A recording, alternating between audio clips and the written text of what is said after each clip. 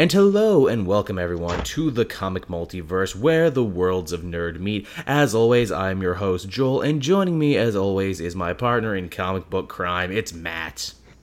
Hello everyone. Yes, another week, another episode of the Comic Multiverse, and we actually do have a fair amount of news topics to cover this week. I know, Matt, you probably go through this too, but we know something huge has happened when we wake up, when we check our phones or devices, and we see, that's like 30 Twitter updates. Either someone died or a new relaunch got announced. Yeah, it's either one of those two things. It's never anything else. No, it can only be those two things. Either someone has died or there's been a new relaunch of some variety.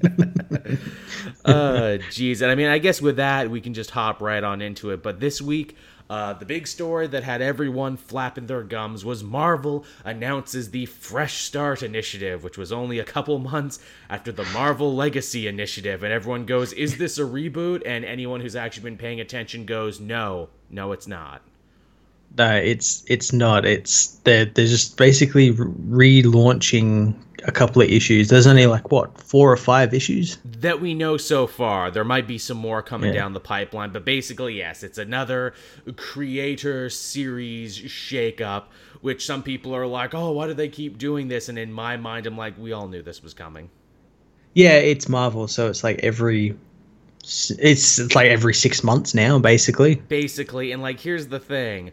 Everyone's like, well, Marvel Legacy just started, and indeed it did. I hate to give credit to 4chan and Bleeding Cool, but god damn it, they were both totally 100% correct on this one. Even before Marvel Legacy was coming out, Bleeding Cool had run an article that they got from a 4chan post that basically said, Marvel Legacy is by all accounts just a holding pattern to get to so certain books can get to big landmark issues, so they can have big anniversary issues and maybe charge a little extra here and there before, and also to give them time to get a new COO and also, change and work on stuff for the actual real deal next relaunch. And when you look at it, it really was, especially when you look at books like the Invincible Iron Man, that's literally in a holding pattern at the moment. It's not moving. It's like, okay, we're almost there. We're almost a couple more issues, and then we're there. Yeah. And the books that have had some major growth and have had some major change, like your Daredevils and your Thors and your everything else, those were books that have pretty much been going unmolested the whole time, regardless of the change. Now, you could argue that, hey, that's a good thing, because if you're reading the book and liking the book, it doesn't get fucked with. But if you are one of those, people looking for a new jump-on point, you'd be a little fucked if you tried to jump on and be like, oh, I still have no clue what's happening. Exactly. Yeah, I know there's some books that I've wanted to jump on, but because I haven't been reading them and I am technically a new reader of it, I've been I can't. I have no idea what's going on. A lot of them, it's don't even bother. Where it's hey, Spider-Man got a new #1. Can I hop in here? No, you really cannot, because Dan Slott is writing the same story he's been writing for over a decade now. Sorry. Yeah, and that's where DC kind of beat them to the punch with it when they did their legacy numbers. It wasn't really you could jump on. Yeah, you didn't have to read on Action Comics. You didn't have to read the 980 odd beforehand. You could just jump straight in. It's funny, I'm sure you've seen it on Twitter. What Marvel used to do is when they would renumber, they would have a little thing up in the corner by the Marvel logo that told you what issue you were really on. Yeah, well, apparently that's what they're doing with this relaunch. They're doing it's going to be Avengers issue 1, but really it's Avengers issue 801 or something. No. Yeah. Apparently they're doing that, which again is probably going to confuse a lot of people. Yeah, but I mean, it's something they probably should have been doing this whole time, not something they're just starting to now. But hey, we did get some insight into what the new titles are going to be, and the first one, they put their best foot forward, and Matt, I'm not going to say the Comic Multiverse can take 100% credit for this, but if you listened to our show last week, Matt and I swore we would grow our beards until Jason Aaron, our fellow brother in beardiness, was made the head writer of Avengers. Well, guess what? It only took a couple days. Yeah, I think someone on Twitter both mentioned us about that. It's well, that was the shortest protest. And look, I'm not going to take credit for it, but we did it. Mission accomplished. We did it. Never let it be said that the comic multiverse does not look to the future and does not know what is going on in the way the winds are blowing. Yes, it was Marvel saw us and were like, "Oh, we got to get him on the book." Well, now at the 11th hour.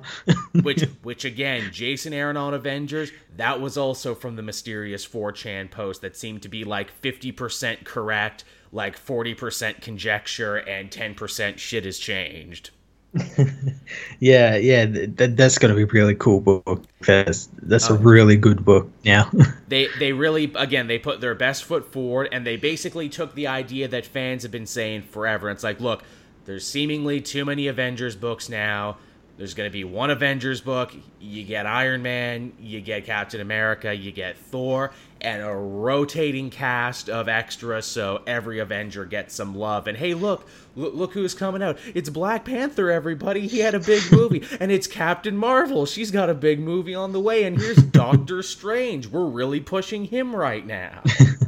Yeah, and isn't like the Robbie Reyes Ghost Rider on the team and everything. I think this book is looking to deal with the stuff that was in that Legacy issue with the Celestials and everything. Yes. Since those people are in this book team makeup. Yeah. Now called the Dark Celestial, Matt, and yes, apparently this will be Jason Aaron following up on that. Twitch, I'm like, good. That was like how long ago you had Marvel Legacy #1, set out this big story, then just did nothing with it? Yeah, that was a while ago, but yeah, I'm very happy for that. That it looks really great. I think they've got Ed McGuinness doing the art, and he's always fantastic when he's done Avengers and Justice League and all that sort of stuff. So really looking forward to it. Very, very muscly She-Hulk. This is probably the muscliest She-Hulk has ever been. To which I'm like, you know what? Good. I'm glad you used She-Hulk and not Banner Hulk, even though I say Banner Hulk is like my favorite Avenger because he's only ever been Avenger for a little bit and then they kick him out and everything. I like they have She-Hulk because She-Hulk makes more sense for teams, where if Banner is just coming back to life right now in Avengers No Surrender, I would like to have him like a solo book on his own, where no doubt they will return him to his original status quo of, I'm really sad and walking around the desert and being hunted by the military. Yeah, I like his role in No Surrender at the moment. They're teasing it very well. Yeah, they're not just going straight to it. No, they're teasing you with the Hulk. You got to tease the Hulk a little bit. you wouldn't like to see him when he's teased. He'll fly at you. He sure will. But yeah. Also, it's pretty funny as well, because wasn't last week we were talking about She-Hulk and that series of hers, and now she's got this. So maybe something might be happening with her. Maybe something might be happening with that book and everything. Yeah, who knows? But yeah, good looking makeup for the team. Jason Aaron has been batting 100 recently. We'll be talking about his 6-year run on Thor when we talk about what we read this week. But yeah, I can't think of anything better than putting him on that title. Again, what a novel concept. Let's take our AAA creators and put them on our flagship book and see what happens. Who knew that would work? Who knew that could happen? And I wonder, too, if this is kind of like a reaction to Scott Snyder taking the reins on Justice League, which was another team book that should have been a flagship and should have been at the top of the heap, yet was weirdly floundering. I kind of feel like that's what it is, because that plus like the legacy numbering and like some of the stuff like Marvel have been doing is kind of like in reaction to what DC have done with DC Rebirth and everything, and how they've found success in it. It's going to be a very interesting time moving forward, because obviously Marvel's like, hey, fresh start, we've got our X-Men back and we've got our Fantastic Four back, and here's the original trinity of Marvel leading the Avengers again, and our biggest talents on our biggest books and everything again. Meanwhile, you look over at DC and it's like, okay, you guys have been king of the hill for like the last 2 years since like DC Universe Rebirth #1. But now a lot of your original Rebirth creators are moving on. Mm-hmm. Detective Comics, Tynan's going to be leaving that book soon. Percy's leaving Green Arrow. A lot of books are getting shuffled around in their creative teams and everything. You're betting on Justice League right now and being like, okay, look, we're going to fix what was broken in Justice League. We got a brand new series. We got Scott Snyder. We're going to make that a book to read again. And then we also have, like, Super Sons coming to an end and maybe becoming something else. And we also have, hey, Bendis taking all the Superman books. And I'm like, okay, this is kind of a gambly direction you're in right now. Yeah. This is make it or break it time, where it's like, okay, do you keep building off this amazing nonstop momentum you've had for the last 2 years, or do you get complacent? Yeah, that's the thing. They got to watch what they're doing at the moment, because it could like go really well for them, and they'll have another couple of years of like really good books and good creative teams, or it could go horribly wrong for them. Because here's the thing, for anyone who has read comic books for as long as me and Matt has, or even just anyone who studies the history of comic books, it is always an up and a down. It's always a roller coaster. And rarely, if ever, do you have a situation where both companies are up at the same time. Usually, it's, again, just turn the clock back like 5-7 years ago, and it's like, oh, DCU, ooh, Marvel's kind of down, or, DC's kind of down right now. They're not having a great creative period. But Marvel's like, oh, we got Jonathan Hickman, and we got Secret Wars, and, so we're getting all this, great acclaim and everything. And then, everything kind of switched around, and then we've had a couple years now where Marvel's fallen on their face a little bit and DC's been riding high. It's kind of like, oh, this electricity in the air. Are we ready for a shift? Could a shift happen again? Yeah, you can kind of feel it coming. Yeah, a little bit. And if it doesn't happen, that's going to be weird too. Because like, here's the other thing, and I was thinking about this. DC Rebirth was only 2 years ago. But because of their new shipping schedule, you've already got books that are in their 40s and everything. They've basically done 4 years worth of work in 2. They basically have done the New 52 in 2 years, because the New 52 all went to 52 issues. Yes. And they're already 90% of the way there. Mm-hmm. And again, a lot of their creators, a lot of their A creators, where it's like, oh, you kind of tired out a lot of your AAA creators on this thing. I can see why a lot of them had to stop, and why some of them even just had to trade books to stop themselves from going crazy and stagnating and everything. This will be interesting going further, because, it's like, for all of Marvel's problems, Marvel has done a great job courting young talent, like your Donny Cates, like your Matthew Rosenbergs, like your Ta-Nehisi Coates and your G. Willow Wilsons and everything. DC, quite the opposite. DC's like, oh, well, we've got all the greatest industry vets, and, we've got all the people who are connected to industry vets and people we are grooming to fit in that, next peg and everything, where it's like, oh, you guys don't have an excess of young writers. Will we see them maybe try and entice a lot of these young writers to step across the aisle and being like, look, we'll give you all this money to come work for us if you're not on an exclusive contract, or hey, who are the hot new indie stars we can get on our side? Yeah, I know they tried to do it with, obviously, DCU, with all those like new sort of indie-ish books and everything they were doing. But yeah, that kind of like fell on its face, because like no one wanted it at that time. No. But if they were to do something like that again and maybe be a bit more careful with it, it'd be really good. I know, like, when they do their like specials, like their Halloween specials, their Christmas specials, that's all written by the people who do the writers workshop program thing they have with Scott Snyder and everything. Yeah, maybe we'll see some more of them. Again, I mentioned Donny Cates and I mentioned Ta-Nehisi Coates. Well, guess what? They're behind some of the other new number ones we know are coming. Donny Cates is going to be taking over Venom at number 1. All right. Okay. Yeah, I mean, why are they pushing Venom so much? They're pushing him so fucking hard. Again, it's like you're taking one of your AAA young talents and you're putting him on Venom. Please don't tell me you're doing this just because Venom is getting a movie soon. A movie that everyone is almost certainly gonna hate, that they already hate before it's even out. Why would you do this? Why? It makes no goddamn sense. Now, that being said, they've also kind of reset the clock on Venom, where it's like, oh, look, he's all gross and drooly again. Yeah, they kind of gone back to a little bit more of a classical look to him. We're going full-bore Lethal Protector, and, we're going to have a whole story about symbiotes and the nature of them, and Eddie Brock and the symbiote being at odds with each other, and I'm like, okay, I mean, I'll check out the first issue. I like Donny Cates a lot. I'll see what... Yeah, I'd prefer if it was, who was it? I'd prefer if it was Flash Thompson. Yeah, well, here's the thing, too, as when we'll talk about Spider-Man in this week, he's back now. He's Agent Anti-Venom, and the rumor is he might be getting a mini-series at some point somewhere. And I'm like, oh, so Eddie gets the series, but Flash, the superior Venom, gets a mini. Yeah, he gets shit on again. Gets shit on just a little bit. Black Panther's also returning to a #1, and apparently they're finally kicking off that big, like, Wakandan space empire storyline that they've been teasing, like, forever now.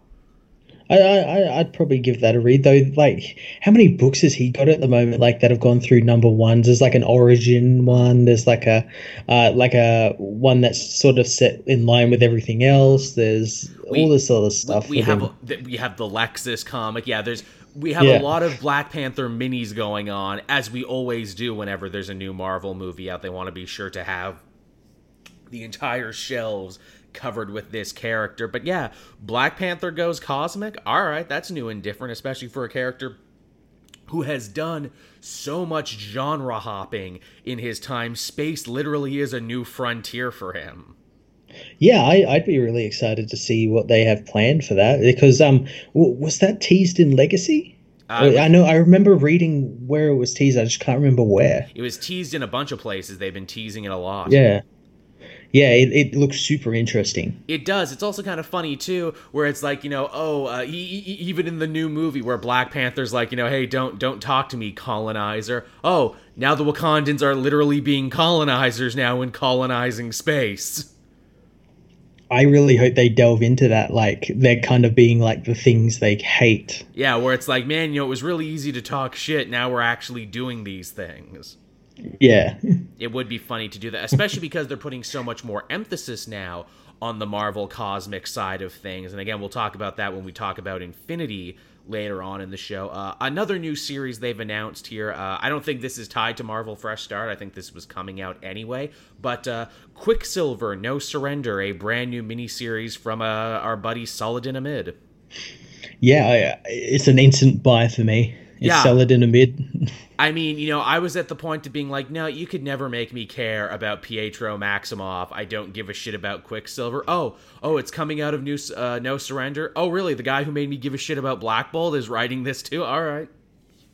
Yeah, and the fact that it's coming out of No Surrender, where, like, we got a little bit in, I think, like, issue 2 or 3 of his character and, like, what his deal was, how he was, like, kind of like the black sheep of Rogue's team. Like, that interested me, and maybe that's what this book's going to be about, like, sort of follow that line a little bit more. Well, the solicitation we have here is that they kind of make it sound like great episodes of The Flash on Justice League, where it's like, hey, he runs so fast that everyone around him seems to be running slow, and he's trapped in a world where he's all alone because he's going too fast. Yeah, the sort of synopsis for it sounded really interesting. Yeah, it sounds like a cool outside-the-box idea. I'll check it out. Again, too, hey, look at us push more mutants. Look at us push more X-Men characters. Yep. That's always good. Again, too, it's funny. All these new Marvel projects sounds like they're written by the same 5 people. Which, don't get me wrong, all very talented people, but again, I worry the writer burnout thing where it's like, guys, you can't have the same 5 people write everything. Yeah.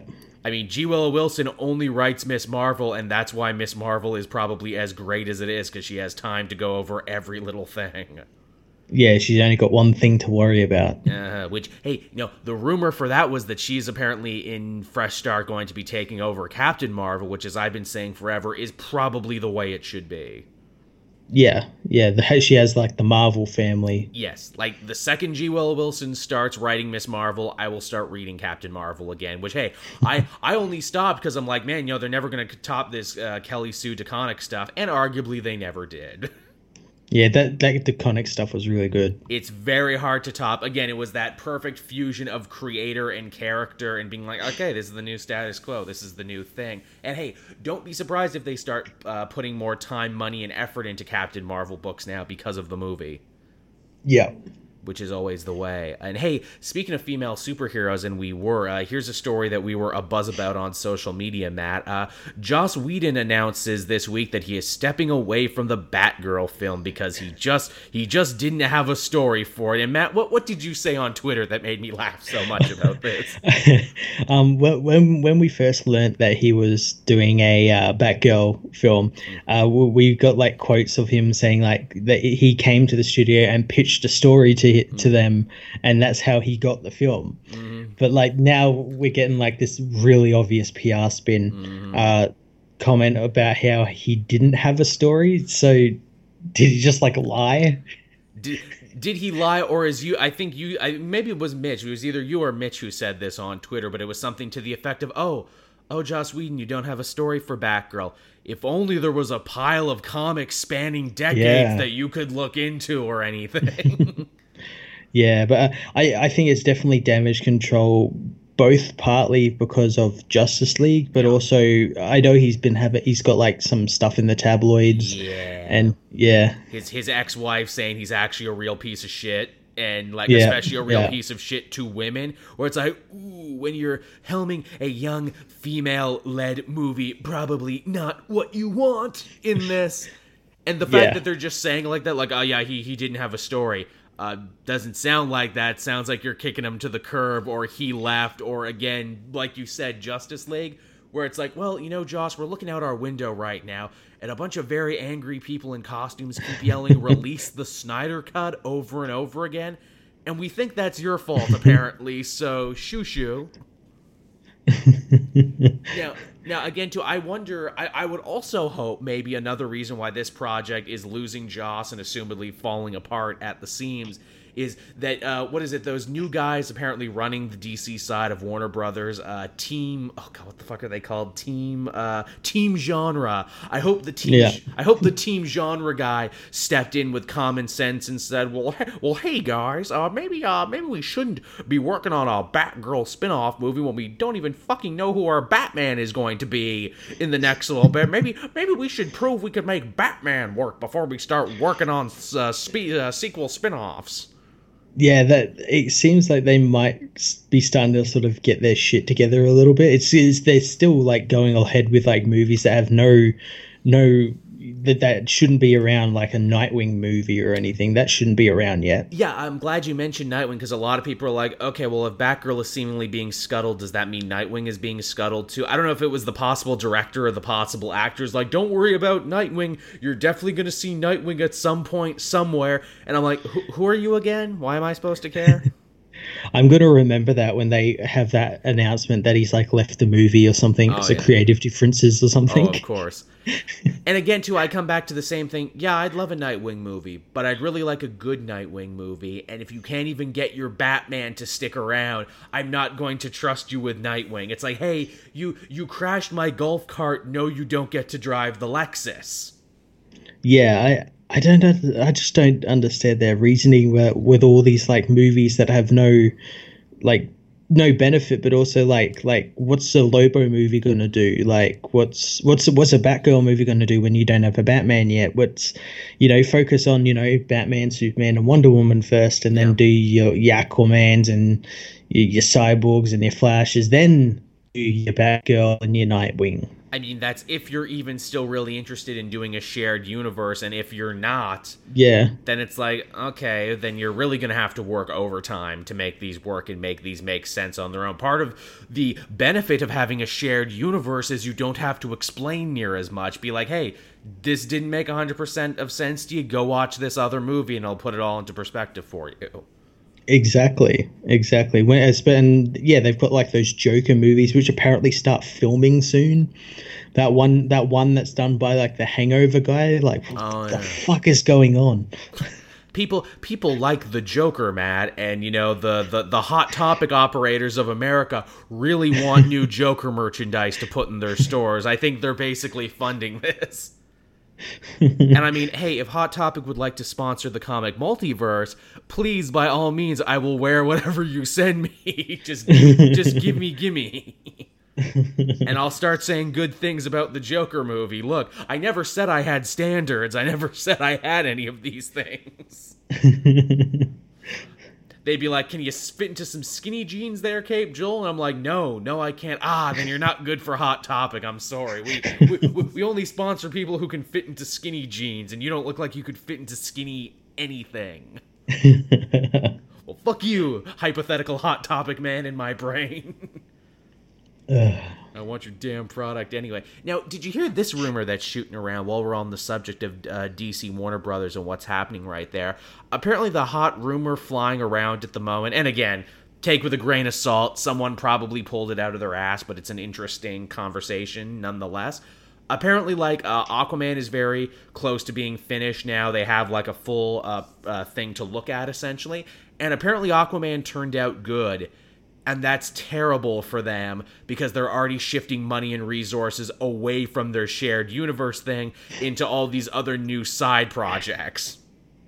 Yeah, well, that's the thing. It's like early screening things, and I think every DC movie early screenings have been good, mainly because it's people getting to see a free movie, so they're gonna say it's good. Yeah. But yeah, Justice League got it, Batman versus Superman got it, Suicide Squad got it, and we all know how those turned out. That's true. Early screenings, again, you gotta take it with a grain of salt and everything, but at the same time, wouldn't that just be goddamn ridiculous if Aquaman came out and everyone's like, no, that was pretty good. Yeah, it was really nice. Too bad it's not part of a shared universe anymore. Too bad nothing will come of this Aquaman movie. Yeah. Man, I think I might have mentioned the Black Panther show, but it bears repeating. I bet the director of Aquaman and Jason Momoa, when they saw the success of Black Panther, but I'm a warrior king too of a cool nation.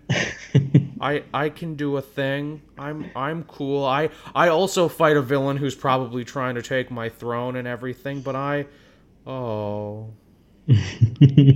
Oh, the water hides Aquaman's tears. Beaten to the punch again. Yeah, beaten to the goddamn. That's so sad. Again, the only time they beat them to the punch the other way around was Wonder Woman. And even then, Captain Marvel and all that might be good because Wonder Woman was a good movie, but it was still that end was terrible and everything. And that last 15 minutes. It was pretty good, but just saying it was pretty good doesn't make it perfect. Exactly. And again, too, it's when the bar is as low as DC, Warner Brothers, superhero films are at the time, where it's wow, that was better than anticipated. The ending wasn't great, but boy, did it ever clear those hurdles. That's why when I saw that Aquaman thing, people saying, oh, it's just as good as Wonder Woman. It's well, Wonder Woman was a pretty okay film. It wasn't anything special, that's pretty low bar. Also, too, where it's I'm really interested in Aquaman, too, because Aquaman has, decades worth of, vitriol and stereotypes it has to overcome. I mean, I guess it might do okay because people saw him in the Justice League movie and people seemingly seem to like him. Well, really? Because, everyone I've talked to seemingly, hates him because they think he tried too hard. Yeah. You tried too hard to be cool. Yeah, I guess we'll see. I mean, but sometimes people like people who try too hard. I appreciate you're trying too hard. It means you care. Please like me. Please like Aquaman. Please come to Atlantis. Please. Yeah. I imagine we won't be having that conversation, with people being man, wish Wakanda was real. Wish there was a place I could visit. I doubt people are man, wish Atlantis was real. Wish it was a place I could visit. Well, if it looked anything like it did in Justice League, then yeah. But hey, on to some positive DC casting news here and live action news. Apparently that Titans show, the one with the really awesome costumes that's coming to that new Warner Brothers streaming service, whatever that is, this week and last week they cast Robot Man and Elastigirl. Yeah, apparently, second episode in, we're getting the Doom Patrol, proper Doom Patrol. That's fucking nuts and fucking cool. It's so awesome. Awesome. That's really goddamn good, where it's okay, Titan show, before you had my interest, now you have my attention. Look, between the great costumes and deep cuts of being not only are we doing a Titan show, but we're also doing freaking Doom Patrol. I wonder what else they'll be doing on the show, because that's second episode in, and it's I think a 10 episode series or something. Now here's the crazy thing: if they're doing Doom Patrol, Beast Boy is a member of Doom Patrol, or Changeling, or whatever they're going to call him. Could he potentially be on Doom Patrol, and they could set that up of being like, yeah, he'll join the Teen Titans, just not now? Yeah, or he'll like go back and forth. That would be something. That would be really cool. Also to be like, hey, yeah, we know full well that Beast Boy was on another team before he was on the Teen Titans. Everyone thinks he's an original Titan. He's actually not. Yeah, and it as well, it could be like a sort of backdoor pilot for like, hey, if people respond really well to the Doom Patrol, we can have a Doom Patrol series, and then they can have like people like Beast Boy guesting on it and everything. Yeah. I wonder if part of the reason behind this was like, hey, you know, Doom Patrol is actually doing pretty well over in the Young Animal imprint. Maybe we should try and push these guys a little more. Yeah, maybe. Yeah. Yeah. I mean, hey, more power to them. I'm excited for that. And yeah, are we going to get Flex Mantello though? I hope so. I hope we get all the weird ass Morrison characters. I hope we get the sentient Street who is also gay. Yes. Yes. I hope we get Phantom Guy. I hope we get all the weird ass Morrison stuff. I'd love that Street. He's in the current build of the team, and it's so awesome. As he should be. Yes, a Street that is sentient and psychic, and is also gay, and talks to you through signs and shit. How fucking high was Morrison when he came up with that? Oh, you know, and I'll have a hero who's a Street, and he'll talk to you through signs and everything. Oh, and the Street is gay. And his editor was like, how can a Street be gay? Oh, you know, a lot of male strip clubs and bookstores. Oh. It's just those two shops. Oh, okay. You shine on, you crazy diamond. And hey, speaking of young hero news, and this is a topic that I think is very near and dear to both you and I, Matt. Solicitations came out for DC Comics over the next little bit, and apparently Super Sons will be ending a lot sooner than we thought. It will be ending around issue number 16, but the writer is swearing up and down this is not the last you're seeing of Damian and John. The book is becoming something else. I reckon that we're going to have because we've been being teased by it. I reckon we're going to have like one set in the future, dealing with this like sort of fallout of Super Sons of Tomorrow, and because we've been seeing flashes of both of those characters as adult heroes over the years. So actually, yes, you're 100% right on that. We've seen Damian of the 666 future, and we've seen John all grown up. Yeah, that would be really interesting. Jump to the future. Yeah, and it could still be Super Sons, but it'll probably be called something else. Super Sons of Tomorrow, or Super Sons 2099. Yeah, 3000 or something. Oh yeah, they're like, oh shit, we don't own 2099. Fuck. Oh no, Super Sons Beyond. There you go. But yeah, it sounds pretty cool. I know they're getting like a special with Blue Falcon and Dino Dog. Wow. That's pretty cool. Wow, what a thing. And yet also they're kind of perfect for that team up. Yeah, exactly, yeah. I fully support that endeavor. It was nice, too, because Peter J. Tomasi was talking on Twitter, and he oh so rarely talks on Twitter, about like all the outpouring of love and support for people when they thought the book was canceled. He's like, no, everyone, it's not canceled. I can't spoil what's happening, but something is happening. He's like, shit. Yeah, lots of people love that book. And with good reason. It's really, really good. It's probably one of the most pleasant reads. Yeah. In DC Rebirth, an era that has been, defined by very pleasant reads. And we'll probably talk about the issue that came out this week when we talk about what we read this week. Yeah. But before we do that, we have one last news story. And this is definitely a topic in a segment I'm calling Shit Only Joel Cares About. We've done this before on the show when I've talked about SWAT cats and other things, and ironically I'm also talking about a cult Canadian cartoon here. Did you ever watch Reboot, Matt, in the day, or did that not make it to Australia? No, it did. I didn't watch it like every time it was on, but I was aware of it. Okay, cool. Here it's kind of a cult thing. Every Canadian kid loved Reboot because we knew it was a cartoon that was talking about the internet and technology, and it was made here in Canada. It was a very early CGI show. Like I didn't grow up with Tron, I grew up with Reboot, and that's like my frame of reference for shit like that. and it never got an ending, which is really sad. It never got a satisfying ending. It was canceled and money got pulled, but they had some cool movies in there, and there's a lot of really great moments in it. Ironically, the same people who would go on to animate that show also did the Money for Nothing and Chicks for Free music video. So if you're a rock fan in any way, you'll see the connection.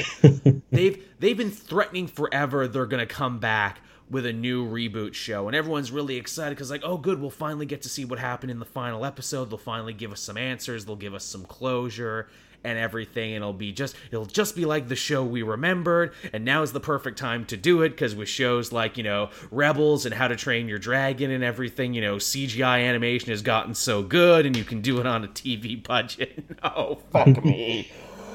Oh god, they finally released, or more like unleashed upon the world, the trailer for Reboot the Guardian Code. And yeah, so like those machinima series they do sometimes where it's like, hey, look, we're like a big important TV show, we've got like actors and everything. Yeah, it's like someone did that to Reboot. No Bob, no glitch, nothing. Megabyte shows up for a second in the trailer, but it's also like, oh, Tony J died a long time ago, so you don't sound right, and no one can sound like Tony J. Just fuck all of this. Like, I scrubbed through the trailer because I'm like, no, I don't even want to watch it. I was scrubbing through it, and even just still images, I'm like, ow, you punched me in the childhood, Reboot the Guardian Code. Why would you punch me in the childhood like that? What did I ever do to you, you fucks? Have they like made it like gritty? Oh yes, have they? Yeah. They've made it gritty. They've made it hip and trendy. They've made it, totally turned up, brah. It literally. I would love to have been in the room when they were pitching this. I imagine it's much like the Poochie pitch room from The Simpsons, where it's like, no. He needs to be proactive. He needs to be hip and in your face. He needs to have nunchucks and sunglasses. Look, we know what the kids of today want, and it's one of these things too where it's like, this is doomed to fail because, again, you didn't ask the most important question when developing this, and that is, who is this for? Yeah, they just made it and like, it'll be for someone. Old fans are going to hate this in just a straight up knee-jerk reaction because you're pissing all over the legacy of the original reboot. And new young fans aren't going to give a shit because they don't know what the fuck Reboot is. They've never heard of it. Yeah. And also, the show just looks bad on a technical level. Who would want to watch this? And I'm just like, God damn it all to hell. God, is it going to be on Netflix? Like, is it a Netflix quote unquote original? No, I don't even know what network it's going to be on, actually. I know, because they've been putting out a bunch of shit recently. So they have been. There's a lot of talk about that, where it's like, hey, for all the accolades Netflix gets for the risky shows that no network would touch, man, they put a lot of schlock out too, don't they? It's not only that, like their movies recently have been really shit. That movie from Duncan Jones, Mute, I watched that the other day. That is a horrible film. Oh yeah, I just saw that when I was looking through it today, actually. Oh, it is awful. Really? That's a shame. Yeah, it has no idea what it wants to be and what it wants to do, and people have suddenly realized like, Duncan Jones, when he made like Source Code and Moon, that was with someone else, and that someone else must have carried him a bit. Yes, Matt. It's going to be on YTV, which is the original network for Reboot. It's the big Canadian company. I think they're partly owned by Chorus Entertainment and Netflix. There you go. They'll buy up any old shit now. Yeah. It comes out March 30th? Oh my god, it comes out in 5 days? Holy shit. Wow. Not 5 days, about a month. We're still in February. Oh, shit. See, this thing has broken my brain to the point I don't even know what month we're in anymore. Oh my god, so that comes out next month, which meant they just dumped the trailer out recently. That's not a good sign when you only get your first trailer after years of development a month before it's coming out. Yeah, that's probably like the only advertisement it's gonna get. Probably. And like, here's the thing, I wouldn't even have known about it if Wooly of the Super Best Friends, another Canadian who loves Reboot probably more than I ever could, he tweeted about it, and that's how I saw it, and that's how I was like, just goddamn everything. Damn it all to hell, you blew it up, you maniacs. damn you all to hell for what you did to Reboot. Oh, god damn it. But yeah, with that, everyone, we can hop into happier topics. We can hop into what we read this week, and goddamn, this was a jam-packed week. Again, I'm still not done everything. I didn't even get to read Avengers No Surrender yet because I was so busy reading everything else, and that one just kept falling further and further down the pile. Yeah, I didn't read much or anything, but before we get to that, there is one other bit of news I just want to talk about. Oh yeah, sure. Because I know some people wanted me to talk about, and that's, we got a new trailer for Krypton this week. Oh, that's right, we did. And we got our first look at Brainiac. Why does Brainiac look good in a show that's going to be shitty? Not only that, like in the trailer we got like shots from the show of like the Skull ship, yes, like sucking up planets and everything, and as well as like Brainiac in the show and everything. And yeah, he looks so much better than what Justice League was able to do with their villains. Yes, he sounds creepy too. He sounds like Brainiac should sound. Also, did you see they had another thing they came out with that was Jeff Johns talking about the show and the creation of Brainiac? And it's like, why? Yeah. Why does Jeff Johns care so much? Why does Jeff Johns have such a stake in Krypton? Yeah, that's the thing. Like, he's sort of like the same role as he is in the movies. But my theory is that maybe the people in the movies have told him to kind of fuck off a little bit. Mm-hmm. Because he wants to do all this stuff, and they're like, no, people don't want that. They want, multiple Joker films and all that sort of stuff. So he's they want Martha. They want lots of Martha. Yeah. So he's just gone, fuck it. I'm going to go do Doom Patrol on TV as well as Krypton. And then this Krypton show, the more I see of it, the more I become interested in it. And I'm thinking, is David Goyer, since he's not with Zack Snyder now, has he actually done something good?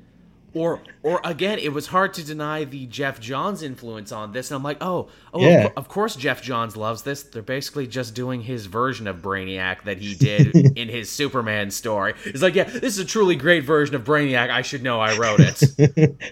Yeah, they had pictures of his art with Gary Frank and everything. Yeah. And I'm like, oh, that's why you're stoked about it, because it's all about you. which again made me kind of wonder. I'm like, oh, so Brainiac is coming from the future to the past, so he's already fully formed. Because I wondered, I'm like, are they gonna do the Brainiac who was an alien from what is it, Klaatu or whatever? Coluan. Yeah, he's a Coluan. Yeah, is he gonna be a Coluan? Are they doing the whole evil AI thing from the cartoons? And I'm like, oh, so he's a time traveler and an alien Coluan? And I'm like, okay, that's something. That seems to be what the show's based around, something to do with someone traveling back to Krypton's past, because that's why Adam Strange is there as well, and then apparently Hawkman's going to be there as well. Could Krypton not suck? Maybe it's so strange. They haven't fully advertised it properly though. No. They should be advertising this sort of shit, not Adam Strange sitting on a rock in a hoodie. Because it's I complain too, and I think we all complain when they announce Krypton. It's who the fuck wants Gotham but for Superman? Exactly. Well, stop doing prequel shows. Just do a Superman TV show. You've got the budget. You've got the budget. You can see it with Supergirl. Yeah. You have the budget. You have the rights. It's not like you're going to confuse people or turn them off to Henry Cavill. They're already turned off by Henry Cavill.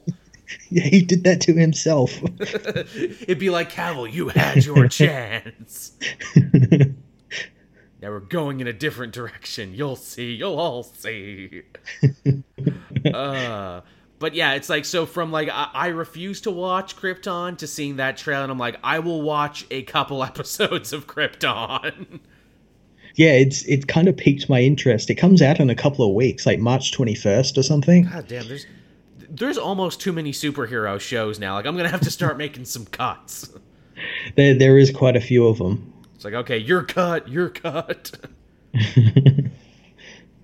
Can't watch all of you. Well, actually, I can, but, I have to have a life, too, on top of that. I can sit and watch all these superhero shows, or, I could go outside. How terrible would that be? It's like trees and wind and shit. Nah. Yeah, the graphics aren't too good. Nah, the graphics outside suck. I don't want to do that. And with that, we can't actually hop into what we read this week. And again, another week. I'm saying this every week. I haven't gotten everything done, and oh boy, have I not gotten everything done. But I did read a lot. They dumped a lot of big events on us this week.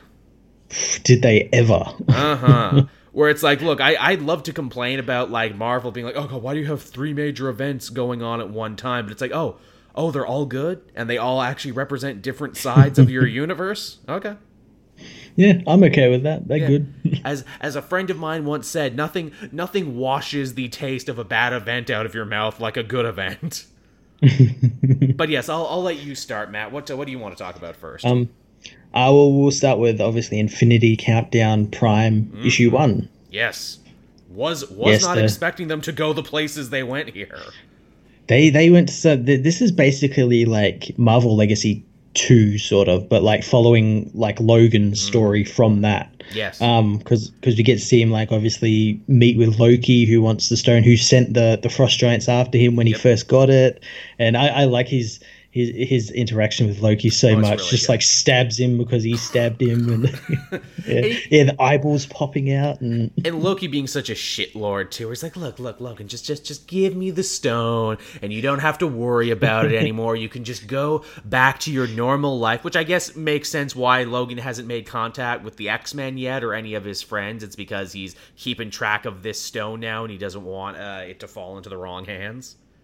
Yeah, and not only that he seems to imply that he wants to try and collect them to like try and get like ahead of the game in terms of like his own life as well as the mutant kind. Yeah, he says, maybe if I can unite all the stones, maybe X-Men won't be kicked around anymore. I'm like, ooh, Jerry Duggan, are you doing some meta-narrative about like, look, I can undo the last like 10 years of shitty X-Men stories if I get all of these stones. I can bring Cyclops back to life and make him good again.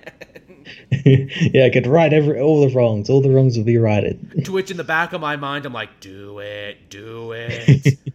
That's probably what's going to end up happening. Something like that.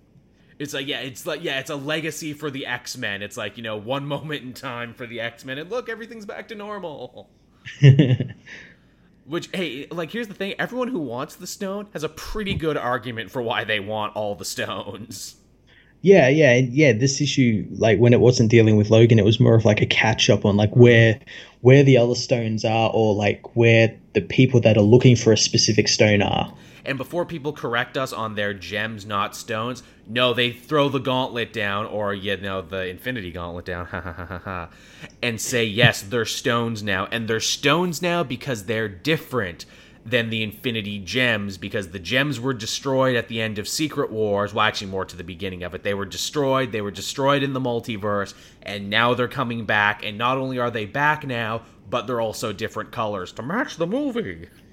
Yeah, they also seem to imply that they might be from a different reality. Yes. As with, like, Carol Danvers has the reality stone, but she doesn't really have the reality stone. Like, all the Captain Marvels of the different realities have them. And I like how they, at the end of that, on that page, they had the Shazam Captain Marvel, with different colors. Yeah, they're like, all the Captain Marvels of the entire multiverse, including this guy who looks like Shazam. And all I could say to myself is like, man, that multiversal Shazam has had more screen time here in this issue than real Shazam has had in like the last 3 years. Yeah. Man, that Shazam's doing stuff. There are a few things Marvel can still dunk on DC for, but that's one they can definitely dunk on them for. But yeah, that's cool. We catch up with the Guardians of the Galaxy. They got the big-ass Power Stone that they can't move, and the Novas are trying to protect it, but a big war is going to be breaking out because the Raptors and a bunch of other people want it. Yeah, they want to... Gamora doesn't want to protect that Power Stone because she wants the Soul Stone because it's got her soul stuck in it, and she wants that back, as well as, I think, Drax's soul is in it. Right, which is all stuff from Jerry Duggan's Guardians of the Galaxy run. Duggan, who is writing this now, so if you're confused, go and read that. Yeah, you only have to read like the last couple of issues because his legacy run was very short. Yes, it was. Which they cut it even shorter for this, which made me wonder if some of this was supposed to be in that Guardians run, but they're like, no, no, no, just put that in the bigger story. I think everything involving Adam Warlock and all that was meant to be Adam Warlock as well as maybe Pimtron Yeah. because they did toy with like the idea of like Ultrons in out in space and everything. Yes. Duggan didn't invent Pimtron, but he did bring him back and has been putting him to great use. He did it both in his Uncanny Avengers run, and he's doing so here as well.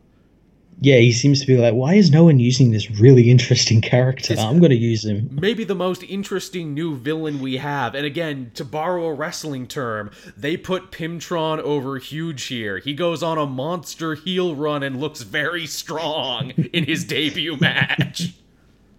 Yeah. They put some really interesting stuff with it, and I think the most interesting was like they seem to have separated Ultron and Pym a little bit. Yeah, or Whereas Pym is stuck in the Soul Gem now, Soul Stone. yeah, the idea I took away from it is Pimtron really wanted the Soul Stone because he could bury what good was left in Hank Pym inside of it. Like, that's the pure Hank Pym, Yeah. that's the good part. And, the rest of Pym is the kind that hits his wife.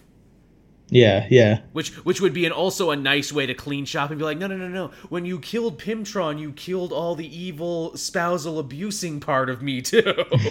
I am completely clear and free from that. I no longer want to hit my wife. Oh, good. Thank you. That's cute. Turk Barrett has a stone, and he's been using it to take over the New York underworld. And I'm like, oh, that's cool, because you and I both said, what, Daredevil's having a tie into Infinity? What the fuck is Daredevil gonna do? When I saw that, I'm like, oh, cool, Turk's got the Mind Stone. And I'm like, oh, that explains like the Daredevil one and maybe like the Black Widow one. But the Black Widow one, I think, is like tied in with the Reality Gem. Yeah. It's great, too, because it's like, oh, Turk, yet another guy who's been a punching bag for decades in the Marvel Universe. I kind of want him to unite all the stones and get a little revenge on all the heroes who are always kicking his ass. Yeah. Who else did we get? We got the scrolls, the Super Scroll got the Time Stone. I loved that bit where it's like, hey, remember Sakaar came back in the Hulk book and it made no goddamn sense? How, it was because of the Time Gem, that's why. Yeah, the Time Gem was like hidden inside it, hidden at its core or something. And I love the fake out they did with that because on the cover it looks like, oh, the Thing is going to have the stone, but no, it's a Super Scroll because his hand turns into the Thing's hand. And even better, that wasn't just any Super Skrull, that was Kl'rt or Kel'Art or whatever the hell you pronounce it. It's all fucking weird. The original Super Skrull, the OG one. Yeah, he wants to do some stuff with the Skrull Empire, get back what they used to be, I guess, or something. Right. He wants to make planet Skrull great again, is what he wants. Yeah, and it makes me think as well, because in the Adam Warlock one, we got that really nice splash page of all the heroes, like, dead on, like, the big tree, which I assume is Groot and everything, and we saw, like, a shadow, which everyone thought would be Thanos, but what if it's the Super Skrull? Because it had, like, pointy ears that kind of look like Thanos' helmet, and that's the beautiful thing about this story. They've set it up. Or it could be Ultron, or it could be Ultron. Yeah. That's the beautiful thing about this story. They have set up so many culprits of who the big villain could be that unites the stones and ends up destroying time and causing an infinity apocalypse. It could literally be anyone at this point. Yeah, or it could be someone we haven't even seen yet. It could be someone we haven't even seen yet, to where I'm like, okay, I like you've put a mystery on top of this now and given us several very, very strong candidates. Yeah, it's not just, Thanos again doing it. Yeah. Although Thanos is there, and they say Thanos has completely taken over the Chitauri, and I'm like, man, the Chitauri can't catch a break, can they? Yeah, if they're not being controlled by them, they're like with the Raptors, or they're always being controlled by someone. Man, I feel bad for the Chitauri. It's gotta suck being a slave race. Man, I hope one day the Chitauri can be free, is all I'm saying. Also, hey, Thanos with a Chitauri army, kind of like in the movie. Yeah, kind of. Also, too, again, talking about the Super Skrull, he's like, I will bring honor and glory back to the once great Skrull Empire. And I'm like, yeah, you go, man. The Skrulls were cool. I hate we don't see them as much anymore. And then I'm also like, oh, yeah, the Skrulls kind of need to come back and be a threat again, don't they? Because they're going to be the villains in Captain Marvel, right? Yeah, the villains in Captain Marvel and apparently X-Men Dark Phoenix or whatever the hell that movie's called. Yeah, when it's ever going to be. You know, the X-Men movie you're allowed to skip because it won't matter. You know, that one. Yeah. But yeah, Infinity Countdown Prime, really awesome. If you've been on the fence about this Infinity thing, I think this issue will get you off it. If it doesn't get you off it, then you have no reason to read it. Yeah, I'm really excited for this. I don't know where it's going to go, but like this issue set up some really cool things. Very, very cool. I hope they stick the landing, and more importantly, I'm glad so many people now see what I've been seeing in Jerry Duggan forever, and that is, look, he might not be a big name writer like a Snyder or a Bendis or an Aaron or anything like that, but the man is a constant workhorse, has a love for Marvel Cosmic and these characters, and he seems to be crafting a hell of an event so far. Yeah, he's basically been doing like what like Jeff Johns and Robert Venditti did to like Green Lanterns to like the Cosmic of Marvel, like reinventing it a little bit and making it cool. It's early, but people are already drawing some Dan Abnett comparisons, and I'm like, yeah. I could see it. If he can stick the landing, I hope so. But yeah, it's basically like, hey, you know everything you loved in Marvel Cosmic? Well, it's back and it's important now. Yeah, that's really cool. It's back in Pog form. Because nothing's cooler than Pogs. I guess, should we hop on over to the other big Marvel event, or should we do something DC related? Let's do the other Marvel event. Cool. So we had Doctor Strange Damnation this week. All right, tell me about it. I haven't got a chance to read it yet. Okay, so this is the big new Doctor Strange storyline, big Marvel, basically doing for the Magic Universe what Infinity seems to be doing for the Cosmic Universe. Takes place not long after the events of Secret Empire, and in fact Nick Spencer is a co-writer on this one. Sam Wilson and the rest of the Avengers are like where Vegas was destroyed, and they're apologizing to everyone, being like, "Oh man, we sure did drop the ball on that one, everybody. We're real sorry about what Hydra did, but you know, maybe if we can just move on with our lives and everything, it'll be fine." Only for Doctor Strange to come on, Dan, and be like, wait, everybody, in my own book, I defeated Loki, and I'm actually way more powerful than I ever was before. I'm going to fix what went wrong in the Secret Empire. I'm going to bring Vegas back with my powers. And before the Avengers can even be like, no, Steven, nope, already doing it. Yeah, the fingers are already in the pose. The fingers are out. I can't stop it. And he brings Vegas back, and I'm like, oh, already I can see Nick Spencer working that great meta text that he loves to do, where it's like, look, there's two types of people at Marvel: the people who want to pretend Secret Empire didn't happen, and the people who want to change it. And maybe neither are right, but here's the thing. So yeah, he brings Vegas back, including all the people who are dead, and they're like, oh, that's awesome, but did you notice there's a new casino in Vegas that wasn't here before? Hotel Inferno, which is a hotel casino run by Mephisto and demons. Oh, fun. Very fun. And Doctor Strange goes in. All the other Avengers are like working on the perimeter because it's Doctor Strange's story. It's not them. And Strange is like, what the fuck, Mephisto? Why are you here? And he's like, yeah, funny thing. So when Vegas was destroyed, it was so sinful and evil, it literally got sunk down to hell, the entire city. Because it's the city of sin. Because it's Sin City. And because time works differently in the underworld, me and my demons have just been hanging out, playing craps, eating at the buffet, seeing Vegas shows. And when you brought Vegas back up to the surface, you brought us with it. Oh, jeez. But don't worry though, you know, we're just running our casino. It's fine. We're not going to do anything bad. Wink. Yeah, promise as he crosses his fingers. Fingers crossed. Apparently we find out that all the people who came back to life, even though they're back alive, technically, their souls still belong to Mephisto. So when they sin, they turn into demons and return to the big vault in the casino. And that's bad. Also, too, just having a big hell tower in the middle of Vegas is really bad for the environment, so people start getting corrupted, including the Avengers, who basically become spirits of vengeance with big Ghost Rider heads. Oh, okay. So that's not good. No. And then, Mephisto being Mephisto is like, look, Doctor Strange, you've beaten me before in games of chance, but I'm nothing if not consistent. I'll leave Earth and return all these souls, but you have to beat me in a gambling game. Oh, that's pretty cool. That is cool because it's Vegas, and Doctor Strange is like, all right, I'll do it.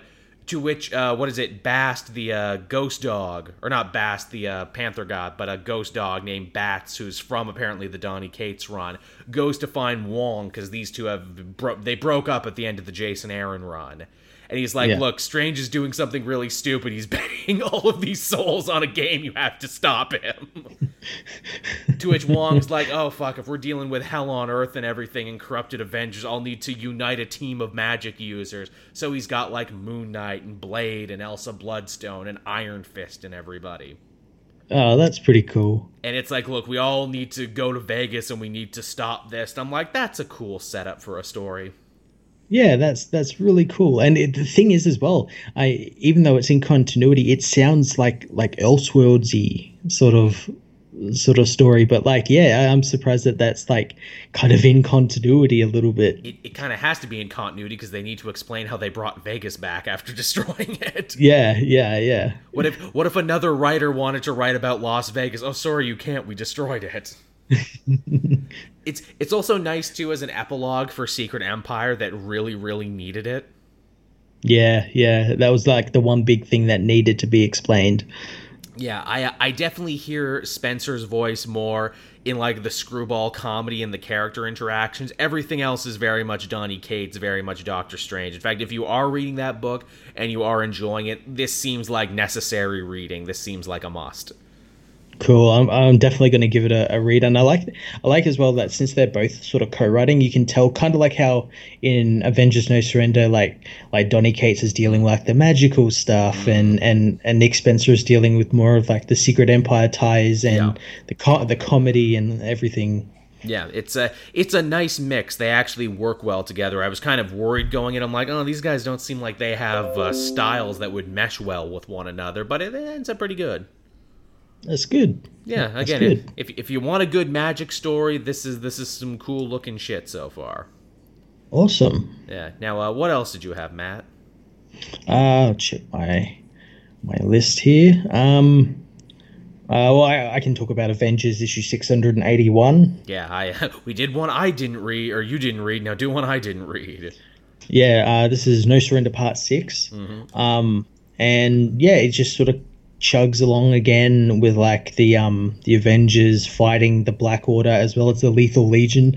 This issue though, the Avengers actually find out about the game and that Grandmaster is fighting someone. It's really smart how they do it. They get all their psychics to like fight the Black Order and Lethal Legion psychics and sort of tap into their minds and find out what's going on. What the fuck's going on? Yeah, they find out all this, and then it becomes basically them protecting the pyramids from either side, because they find out when the game is up, when one side wins, the board's going to get thrown away, basically, which means the Earth is going to get destroyed. Isn't that always the way? Yeah, so they've got to protect these pyramids. And they do a really cool thing where the Lethal Legion, the leader, Captain Glory, is basically, okay, we've got to put out in our contingency plan, and that's basically their psyche, which I think is Mentacle. Right. Yeah. A new character who we were only just seeing. He gets him to control one of the Blood Brothers and forces him to touch one of the pyramids to like sacrifice so they get a point. They don't end up doing it anyway because they end up getting stopped by the Avengers. But yeah, pretty cool issue. Lots of explaining of like the game as well, a bit more of the rules and everything. And we also got like an origin of Voyager. Yeah, I was flipping through it and I saw that. Yeah, we find out like her father was like a guy who like studied quantum entanglement, and she got caught up in his science and became a hero. And the cool thing is they go into detail about that, but when they come to like explaining how she got on the Avengers, she's like, and years later I found people like the Avengers and joined them. Right. Like they're still leaving that kind of murky. Right, as they should, because again, I keep saying I wouldn't be shocked if Voyager is a villain or is in some way tied to what's going on. Yeah, but that was pretty cool. And then, of course, at the end, we got like the little tease of the Hulk, who's finally just coming out of like the mount. Yeah, yeah. Yeah, that, as I said before earlier in the show, they've been teasing him so well. Yeah. These like little one-page teasers. Yeah. Again, too, hey, Avengers No Surrender, getting the team stuff back on track. And then you got the two other stories getting Cosmic and Magic back on track. Yeah, everything's they just starting to get the house in order a bit. Which is always good to see. I had Batman number 41 this week. Oh God, let's talk about this book. Yes, the kickoff to a new arc from our sometimes favorite writer, sometimes not favorite writer, Tom King. Yeah. This saw the big return of Poison Ivy. Yeah, who's now a villain despite like DC pushing for years that she's going to be like this anti-hero, hero for the green sort of thing. Literal years since DC Rebirth, they've been pushing this idea. You know, what if Poison Ivy was a misunderstood anti-hero? Even as early as As early as Scott Snyder's last Batman, their All-Star Batman. Forever Evil, like her tie-in, like the Villains Month tie-in that she had in that. Like she wasn't a villain in that. She was just like stopping some like guy who wanted to like infect the green and all that sort of stuff. To her mini series where Batman actually looked the other way and let her go. To the Birds of Prey where she was working with them and was actually took a job with Barbara Gordon and actively said, "Look, I don't want to hurt humanity anymore." Yeah, now she's just a villain who's somehow inexplicably managed to infect every single person on the planet. Yeah, with the green, even though the green is what governs plants, not people. Yeah, it's not the red. Yeah. So like how? And it's like, look, I get you have pheromones and everything, but it's not like the people are themselves. You're inside the people. That's not how her powers work. Yeah, and on top of that, of course, only Selina and Batman are the only ones left uninfected. Everyone, including all of the Justice League, are infected. Even though they've made a point of saying, like, look, you can resist Poison Ivy's pheromones if you're, strong-willed and everything. But no, only Batman. But it's interesting enough. He's out of his mind enough to one-punch Alfred, but then 10 seconds later is in his mind enough to create a cure. Yeah, he'll one punch Alfred for that. I did not understand. And like, that's only just so he can have the Flash come in and like show that she's got control of everyone. He goes to punch Alfred twice is the funny thing. One when he's not in his right mind.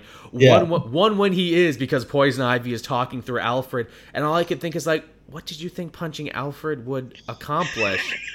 You're not going to hurt Poison Ivy by punching this old man. No, you just gotta hurt your friend. Yeah, and again, too, it's like, yeah, but I wanted Flash to come in to show how far her, reach of power goes. I'm like, yeah, I know you did, but it makes no sense. You wanted to do this thing, but you didn't get to it logically, which is basically your entire Batman run in a nutshell. I wanted to do a thing. I didn't care how I got there. Yeah, and that's the thing. We're probably never going to find out how Poison Ivy managed to infect everyone on the planet. I don't doubt it. And also, too, it's like the green has stops and balances in place to make sure people can't do this kind of thing. Where's Swamp Thing in all of this? This literally is a job for Swamp Thing. Yeah, like the minute she started infecting people, he should have come out and be like, okay, there's enough of that shit. Yeah. Also, again, where are Agents of the Red and the Gray and all these other things we know exist to challenge and balance the green to make sure one doesn't get more powerful than the other? Yeah, is Vixen out there running around stopping shit? No, she's probably infected. Yeah. Or not even in the book because Tom King forgets about people all the time. Also, too, Catwoman, like, very solidly says, and I never liked you, Poison Ivy. Really? Because I look at all these other books from not that long ago, and you seem to like her a lot, and you got along just fine. Yeah, you seem to like really hanging out with her. Yeah, you were Gotham City Sirens. You were all right. Also, Poison Ivy knows who Batman is. Did that happen in All-Star Batman? I can't remember when that happened. Yeah, I kind of fell off near the end of All Star Batman, but yeah, she just inexplicably knows, and even then, it's not explained. I would have liked to then, oh well, she took over like Alfred, and that's how she kind of found out, but Yeah, or like Cyborg or something, and that's how she found out who everyone was or right. something. But like even then, it's not explained. She's She's also I took over Alfred and everyone and got codes and shit. Yeah, she's also kind of Freddy Kruegering it, where it's like, oh, I'm in your dreams and everything. I'm like, is any of this real? Because they wake up in bed in their costumes, and I'm like, is this like some weird dream thing? Is Poison Ivy in their dreams because she's got like a dream mushroom or some shit? I wouldn't be surprised if that was the twist. Yeah, and then again, they also gloss over like, oh, they woke up because like Batman injected himself and Catwoman with this stuff, but that's never explained. Like he has a cure, but like we're not explained why he has just this cure sitting around at that particular time. Well, he made it even though he was fighting Control at the same time because Batman is just that great, which is very un-Tom King because Tom King is usually Batman secretly sucks. Yeah, it's so strange. It's so strange. It really, really is. And once again, I gave a negative review to this comic and got a lot of vitriol. It's like, it's only issue one. You don't know where it's going. And I'm like, yeah. So did I. And I'm like, yeah, it's issue one and I don't know where it's going. That's bad for an issue that's supposed to set it up, especially when it's only supposed to be like one of two issues. Yeah, that's bad because then, yeah, the second issue is either going to have a lot of explaining to do, which it won't because it's a Tom King Batman book, or they're going to have like a half-assed explanation where it's like, oh, it happened because this happened. Because Don't worry about it. Don't worry about it. Also, too, this hit me, too, where it's like, hey, you know, remember in that last arc that we really hated with the Gentleman and everything, and you wanted to do a whole story about, like, you know, Batman being tempted by Wonder Woman? Wouldn't it have been interesting to have Poison Ivy be the villain of that story when temptation is kind of her deal? Nah, I can't do that. That's No, too, you know, that would have too made easy. that would have made sense, and then you could have a thing where it's like, oh, was Batman really tempted, or was Poison Ivy's pheromones fucking with his head? But no, we can't have that because I invented this character, the Gentleman. I think you're all really gonna like him. Yeah, no, we didn't. No, we did not like the Gentleman. We didn't like that, but yeah, just friggin' more Tom King Batman. What can we say? Yeah. Now, apparently on Twitter, he jokingly said, oh yeah, and I have like another 100 issues worth of Batman stories. And I'm like, do you really? Because I kind of worry about, what is it, James Tynion leaving Detective Comics. At least I always had an alternative. I'm kind of worrying about this. Please don't take away my alternative. Well, at the moment, they've got that Brave and the Bold series with Batman and Wonder Woman, and I'm going to be reviewing it, and I kind of flicked through it, and it looks super cool. It looks pretty. It looks really cool. It looks really good. Yeah, the art looked pretty good on that one. So yeah, that was Batman, everyone. Matt and I weren't huge fans of it. No, we probably won't be for a while until something drastically changes. I mean, like, it seems like so much of this run is like, okay, get to the summer, get to the wedding, get to the return of the Joker, because that seems to be what all roads are leading to in this Tom King Batman book. Yeah, and it kind of, in a way as well, feels like he's spinning wheels to get to that, in a way. It's like, yeah, this is where my story's going. I don't know where I'm going to go till then. Yeah. But yeah, so that's everyone. What else did you have? I had Superman issue 41. Ah, yes, the continuation of Suicide Planet and the freaky fish people who are also religious fundamentalists. Yeah, I really enjoyed this issue. I obviously had like it had echoes of like Krypton's ending and everything, and I like that they challenged Superman with like, oh, well, like I really shouldn't really be coming here and like forcing my values on people, but it's about saving people, and that's all that matters. So does it really matter if I'm forcing my values? You know, it's funny. Never have I read a comic where I've ultimately agreed with the assertions being made in it, and yet also felt they were being horribly ham-fisted about it at the same time. the bit that made me kind of slap my head is when the one freaky fish scientist, you know, Fish L, you know, talks to him about like, oh, my wife was killed because she believed in science, but all these religious fundamenta fish didn't like her at all and everything. But I have just enough eggs to send to another planet. And like, oh no, I'm dying, Superman. Oh, but it's okay though, because I'll get to see my wife again. And Superman's like, what? You believe in science and the afterlife? That impossible. Me have never met anyone like that. I'm like, but Superman, you're fucking Superman. You've met lots of people like that. Why is this so huge to him? I will say though, the bit I loved, and the bit I wish the issue had opened with this, is John actually asking his dad after everything that happened and saying, hey, Super Dad, do you actually believe in God? Because, like, you're basically a god yourself, and you hang out with gods from other pantheons all the time. Where do you stand on it? Yeah, and he says, well, I've been on a lot of adventures, so it's kind of hard not to believe in nothing, There's definitely something out there. Which is a super non-committal answer, but I'll take it. I'm like, okay, that is a panel that out of context will work really well when people reuse it over and over again. But all I could wait to be like, no, but we already know who the god of the DC universe is. It's Dr. Manhattan. He's big, blue, and wears no pants. You should be worshiping Dr. Manhattan and giving thanks to him every day. There is but one God, and it is Dr. Manhattan. God is a watchmaker, everybody. But yeah, that was Superman 41. Anything else to say? No, I really enjoyed it. I'm looking forward to the next issue because it's like about Bizarro Yes. and Bizarro World, so that's going to be really cool. Yeah, I did not love this 2-part story, but I am so hyped for Boy Zorro, as they're calling it. Yeah. Can't wait for that. That one's going to be worth the wait. Now, what else did I have this week? We're just going right through these, Matt, at breakneck speed, I tell you. Yeah. What else did I have? I guess because we're on the subject of it, let's talk about Super Sons. Yeah, let's. This was a really cool issue. Yeah, getting to see John and Damian hanging out in school and how each of them handle social situations very differently. Very, very differently. Yeah, to put it nicely. John is beloved by the student body because he's just a likable kid, and yet at the same time he's also very much lying to them because he's doing essentially a riff on what his dad does, being like, oh, yeah. I'm clumsy and unexceptional, and oh, this is me, underachieving John Kent over here. Where Damien's like, yeah, I'm a dick, I'm also smarter than all the teachers here, so fuck you, I'm just gonna keep doing it, I'm gonna keep it real, essentially. Yeah, I really like that. I really like, especially since like them going to school had been teased for like a few issues before this one, and then finally get to see it when them interact with other students and pretend to be just these normal kids is really cool. And how, like, wow, John really is Damien's only friend. He cannot interact with regular everyday people to save his life. Yeah.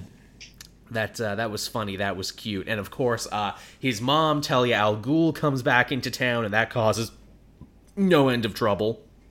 Yeah, I like that. She doesn't really like that he's going to school, as well as like hanging out with John. Yeah. She's like, you're better than this. You don't hang out with this riffraff. You're supposed to be the modern day Alexander the Great. I raised you to be the ultimate weapon, and you're slumming it in fucking private school. Which man, how much of a snob do you have to be that private school is slumming it? Have you seen the tuition bills to a place like this and those spiffy uniforms? Yes, the education system in that cave I was living in the Batman books is much better. Yeah. Being homeschooled by an old British man was much better than what I got here. And the food was better, too. But yeah, so Talia's like, hey, I will give you a chance. Come rejoin my new League of Assassins I'm starting up. And in a nice bit of character development, Damien's like, no, we've done this like 100 times before. I'm not going to join you. I rep Team Batman for life. And even John's like, that's good, Damien. I'm glad you didn't fall to the dark side when given the chance. I thought you would have. God.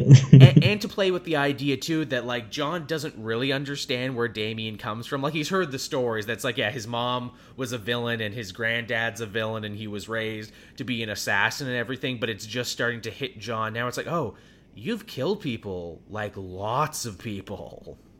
He's starting to realize that, like, oh, I could see like why in the future that thing happens that weirdo Tim said. Mm-hmm.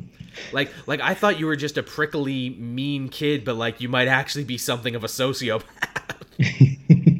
And that might be bad. It's fun too. The new ninjas we see in here for the League of Assassins. You know they're Talia's ninjas because they share her color scheme.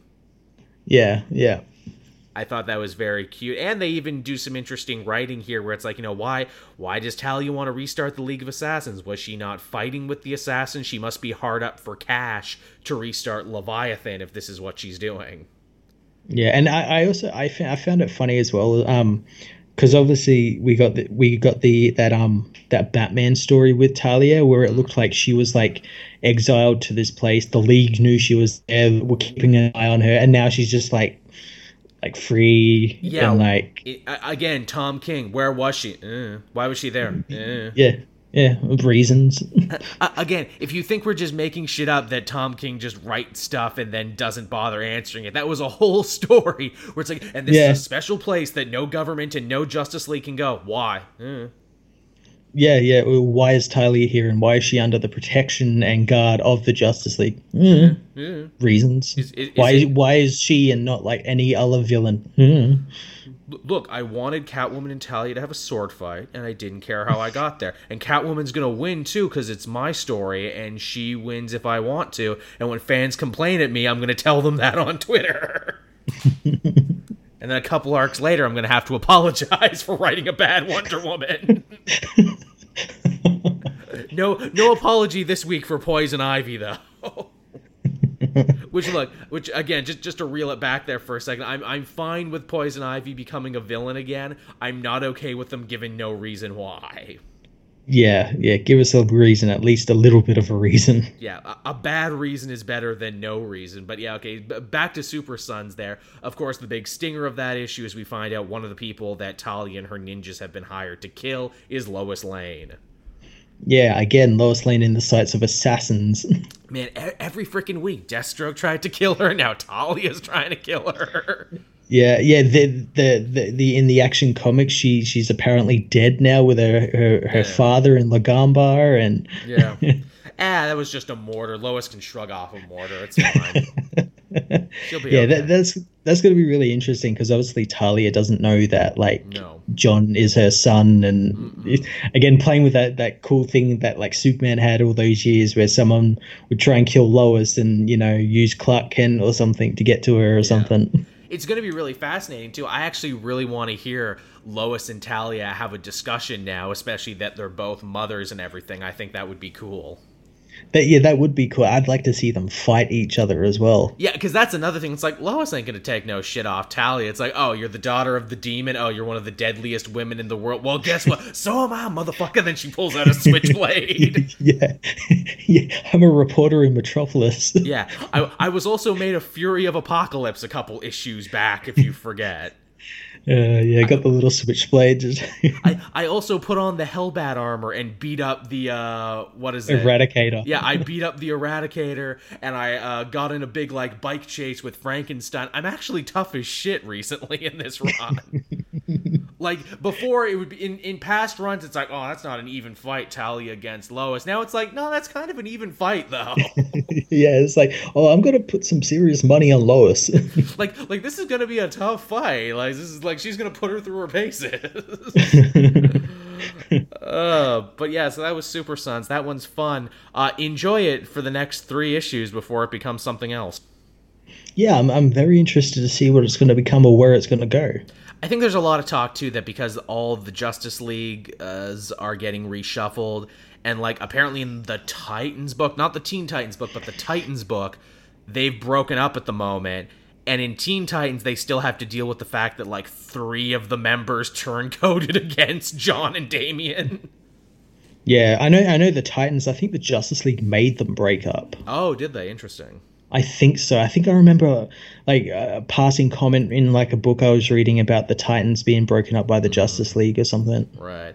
So interesting times. I would be funny if they take the broken up Teen Titans and the main Titans book and they're like, okay, now you are just the Titans, and it's a new book made up of both. Yeah, that would make a lot of sense. And then everyone who's left just in time for the new Young Justice show. Hey, Aqualad. Hey, Beast Boy. How about you two go over here with Miss Martian and a couple other and new Tim Drake, and now you can be the Young Justice team just in time for the Young Justice show. And oh, look, Blue Beetle's back. and Static. I want Static back, too. Static be on one of these teams, please? Can Static be anywhere? No, Joel. None of apparently none of these Milestone characters can be anywhere because we might not actually own the rights to any of them. No, not. Remember when we were following that story religiously? DC, hey, we're bringing Milestone back, everybody. Oh, fuck, we're getting sued by the woman who actually owns 51% of these characters. Oh man, why did we jump the gun with that artwork? Oh shit. Yeah, oh god, we should have done that. Shouldn't have done that. Man, if you watch the documentary they did on Image, Robert Kirkman did it for his like big series of comic book documentaries. At the end of that, Dennis Cohen, one of the original founders of Milestone, talks about like, yeah, we all got together after Dwayne McDuffie's funeral and we decided, now's the time to bring it back. This is the era for it. It's going to be a lot of the stuff people remember, but it's going to be lots of new stuff too. And like he's drawing the pictures that will become the images that they put out when they talked about Milestone coming back. And I'm like, oh yeah, apparently you all talked about it. Apparently you didn't clear it with McDuffie's widow though. Oops. Oh god. So like this big happy ending of being like, oh, and Milestone lives again, and I'm like, that was quite a few years ago now. You said it was gonna live again and it didn't. Oh god. I hope they can work it out though. I would like to see Milestone come back, but not in a way that, fucks over McDuffie's widow. Just give her what she wants. Yeah. I don't know what she wants, but just goddamn give it to her. You know what it is? They're probably just like, just give us Static. All we want is Static. No one cares about Blood Syndicate or Hardware or anything. Just give us... There's no point in relaunching Milestone if we don't have Static. Yeah. He's going to be the centerpiece. He was going to be the main one, but nah. But yeah, so that was that one I had this week. I only had 2 more books. What did you have? Did I have, just thinking what I've read, because I haven't put a lot of my reviews up already. What have I read? I read, Justice League issue 39. Oh yeah, see, I kind of fell off this one now. Like, I'm collecting them, but I'm not reviewing them anymore, because it's like, oh, well, once this is done, and we're going right into No Justice, and I need the room. This was a really cool book. That obviously we're continuing on with the whole fan thing and like the people fighting the Justice League. This issue was a lot more, I guess, like political, because after last issue we got Cyborg now as the leader or the chairman of the Justice League, and he's got to go to court and like talk, and people are like, oh, why isn't Batman here? And it's like, oh, of course. Maybe he is, you just won't know it because he's a ninja. Yeah, that's exactly the reason Victor gives to the judge. Like, maybe he is here. He's a master disguise, so like he could be here somewhere. Batman is all over. Batman's in our hearts. Yeah, but Batman wasn't there. He was with the JLA, dealing with a train disaster, and yeah, it's just about this train disaster that the JLA help with, as well as like members of the Justice League, and they do it completely wrong, because it's like this train has like chemicals, and when mixed with like the air and the water, it creates all this toxic shit and like could cause a big explosion. So they end up doming off this like part of the city, and it just happened to be like the rich part of the city. So everyone's like, and because of like the runoff and everything, the poor part of the city across the tracks was getting all like fucked up and everything, and the league weren't doing anything about it. Literally on the wrong side of the tracks is what you're telling me. Yeah, the league weren't doing anything about it, so like social media was just ripping them apart and like telling them that they're like evil people, they only help the 1%ers, all that sort of stuff. Yeah, and it was really cool, and we got some really cool like timeline tidbits, because apparently like this Justice League has been around for 15 years. Which I don't know if that works out. I don't know. I don't think it does. I have stopped trying to make sense of the Justice League timeline. I'm like, you know what? Fuck it. Headcanon. It's the right number up here. Yeah, while they're doing it, both lanterns get called off by Martian Manhunter for something to do in space. We Oh. don't know what, but it's cool. Martian Manhunter appears in both his alien form, but also like his detective form Oh, of that's John good. Jones. Haven't seen that in a bit. Yeah, no, that was really surprised when I saw that. But yeah, it was really cool issue, and we got a really cool part with Aquaman at the start where, because like 2 issues ago, the fan like teleported them all over the globe. Yes, that's right. He got teleported to the desert, so like he's like kind of slowly dying because he's like dehydrated and everything. He's a fish in the sun. Jeff Johns did that story actually early on in his Aquaman run where he got dumped in the middle of the desert. Yeah, he gets jumped by like a bunch of like Mad Max like sand pirates, Sweet. and he's got to like deal with them, and he's like fighting them, and then the fan turns up in like a Bramoa costume, like riding a camel, and he's like long hair, big scraggly beard, and everything, and he kills a bunch of them, and the world will think that Arthur killed them because he uses Aquaman's trident to kill them. A limited edition Aquaman trident that I got off eBay. Yeah, that's probably exactly what it was. But it's cool because he gives him the hydration suit, that blue suit. He had like, when did he have it? He had it in the comics like years ago. It was like a blue sort of like camo-y looking suit. It's a discontinued hydro suit. Yeah, that I got at a trade show. I traded 4 Little Lulu comics and a Mr. Pibb for it.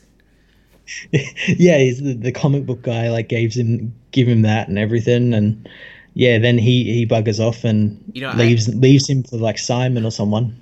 I think there's no better indication that no one is actually reading the Justice League book right now, that Christopher Priest has made his ultimate villain the ultimate toxic fanboy, and real toxic fanboys aren't pissing and moaning on Twitter about it.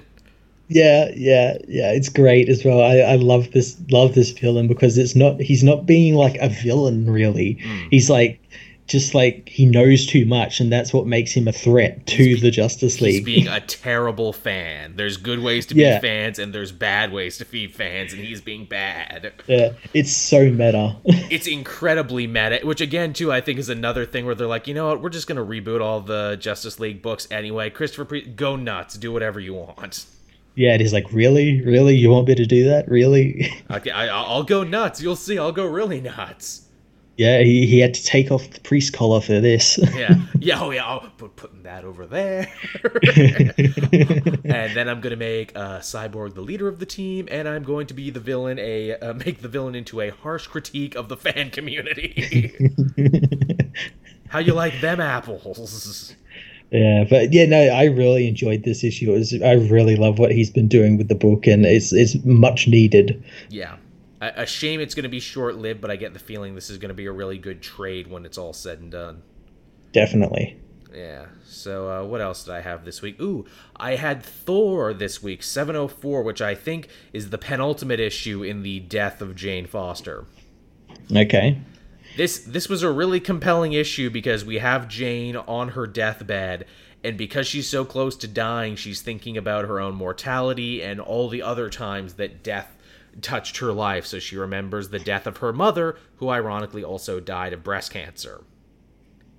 Okay. And her mom's like, "Look, Jane, I know I didn't raise you religiously or anything, but look, find something to latch onto. Find God so you can have something to believe in at a time like this." The irony being like, "Oh yeah, Jane Foster didn't find God. God's found her." Yeah, she's actually a god. Yeah, boy did they find her. Then she remembers the death of her father, who died of a heart attack, and like, hey, the doctor who oversaw that was Donald Blake. Go figure. Okay. Yeah, and it's like, he died. He was in a lot of pain after the heart attack. He's in a better place now. Maybe death was better for him. And then the final scene of death that she remembers, and oh boy, was this a deep cut for Jason Aaron, and this answered a question people have been asking forever. So, like, back in the 60s, Jane Foster had a husband, Keith Kincaid, and they had a kid together, little widow Jimmy Kincaid. And in 2007, when Straczynski was writing Thor and they were all living on Earth again, Jane hears about Thor coming back and like abandons her family to go try and find Thor and get back with him, and then the husband and the son die off panel. Oh God. And Jason Aaron brings this up and it's like, no. She felt really bad about it, everybody. And then when they died, she blamed Thor and the gods for it, being like, why can the gods battle Galactus and turn back Phoenix forces whenever, but when my family died, how come you weren't there for that?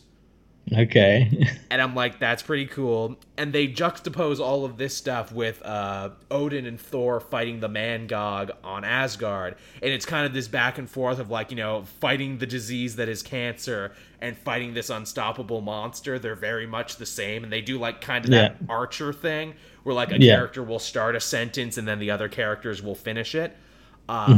Loki gets to meet his mom again, and she's like, hey, you fucking stabbed me with a poison dagger like 2 volumes ago. And he's like, yeah, I did, but that was to save you. If I didn't, Malekith was gonna fucking kill you. I thought you were better in a coma than you were where you could get hurt. And she's like, you know what? I don't want your help, Loki. You're a piece of shit. If Asgardia is going to die, if this is new Ragnarok, I'd rather go down with the ship. So he gets rebuffed and turned away. I'm like, ouch, you feel bad for Loki in this. Yeah. Mangog then grabs the controls of Asgardia because it's a floating space station. Like, Asgard isn't a place anymore. Asgardia, it's a big floating thing. And Mangog's like, woohoo, I could fly this into whatever I want. Probably Earth. I'm probably going to crash into Earth because this is always how it happens. Jane overhears all this and like they're trying to keep it from her, all the other superheroes. And they're like, what, Asgardia's gone? What, we can't reach Thor anymore? Well, can we scramble some Avengers to go help? We can't? And Jane's just like, motherfucker. So she stands up out of her deathbed, reads her chart and goes, you know what? I probably could have beaten this cancer too. Mjolnir to me. Then transforms, knowing full well, because Doctor Strange told her in the last issue, if you transform one more time, your body will not be able to survive turning back. It is a one-way trip. This is how you will die. Damn, so that next issue. Yeah, but it's beautiful too, because in the issue previous to this, she's like, you know what, friends, you're right. I'm going to try and beat this cancer. I'm going to go back. I'm going to go back to the chemo. It'd be selfish of me to, just kill myself this way. I'm going to try and get better for my friends, but only on the condition that, you beat Malekith and you beat the Man-Gog. Oh, you can't do it? Crap. But you know what? I'm not going to die like my mother, my father, and my husband. I'm not going to wait for the gods to come save the day. I'm going to make my own destiny, and I'm going to save it. And I'm like, oh, that's really cool, actually, how she came full circle on that. And because you get a cool, like, last hero ride thing. Yeah, that's really cool. It is cool. Again, it's like, man, Jason Aaron's been on this book for 6 years. Yeah, that's a long time. You and I have switched jobs multiple times in what it has taken Jason Aaron to write Thor. And that hit me, and I'm like, wow, even at this juncture, he's still plunging new depth and still writing new stuff for these characters. And man, it's going to be sad when it's all over.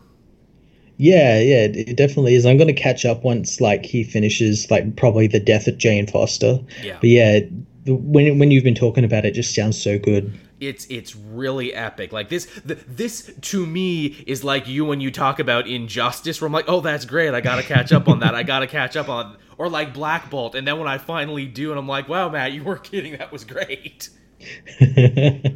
That was really good. I'm happy I got to read all that in one sitting. In fact, you'll probably read better in one sitting too, because there's like stuff he makes reference to. I'm like, oh yeah, that was like last year, 2 volumes ago.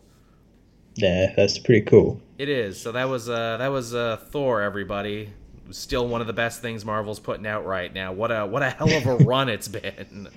Yeah, that sounds awesome. It's really, really solid. What else did you have? Because I only have one more.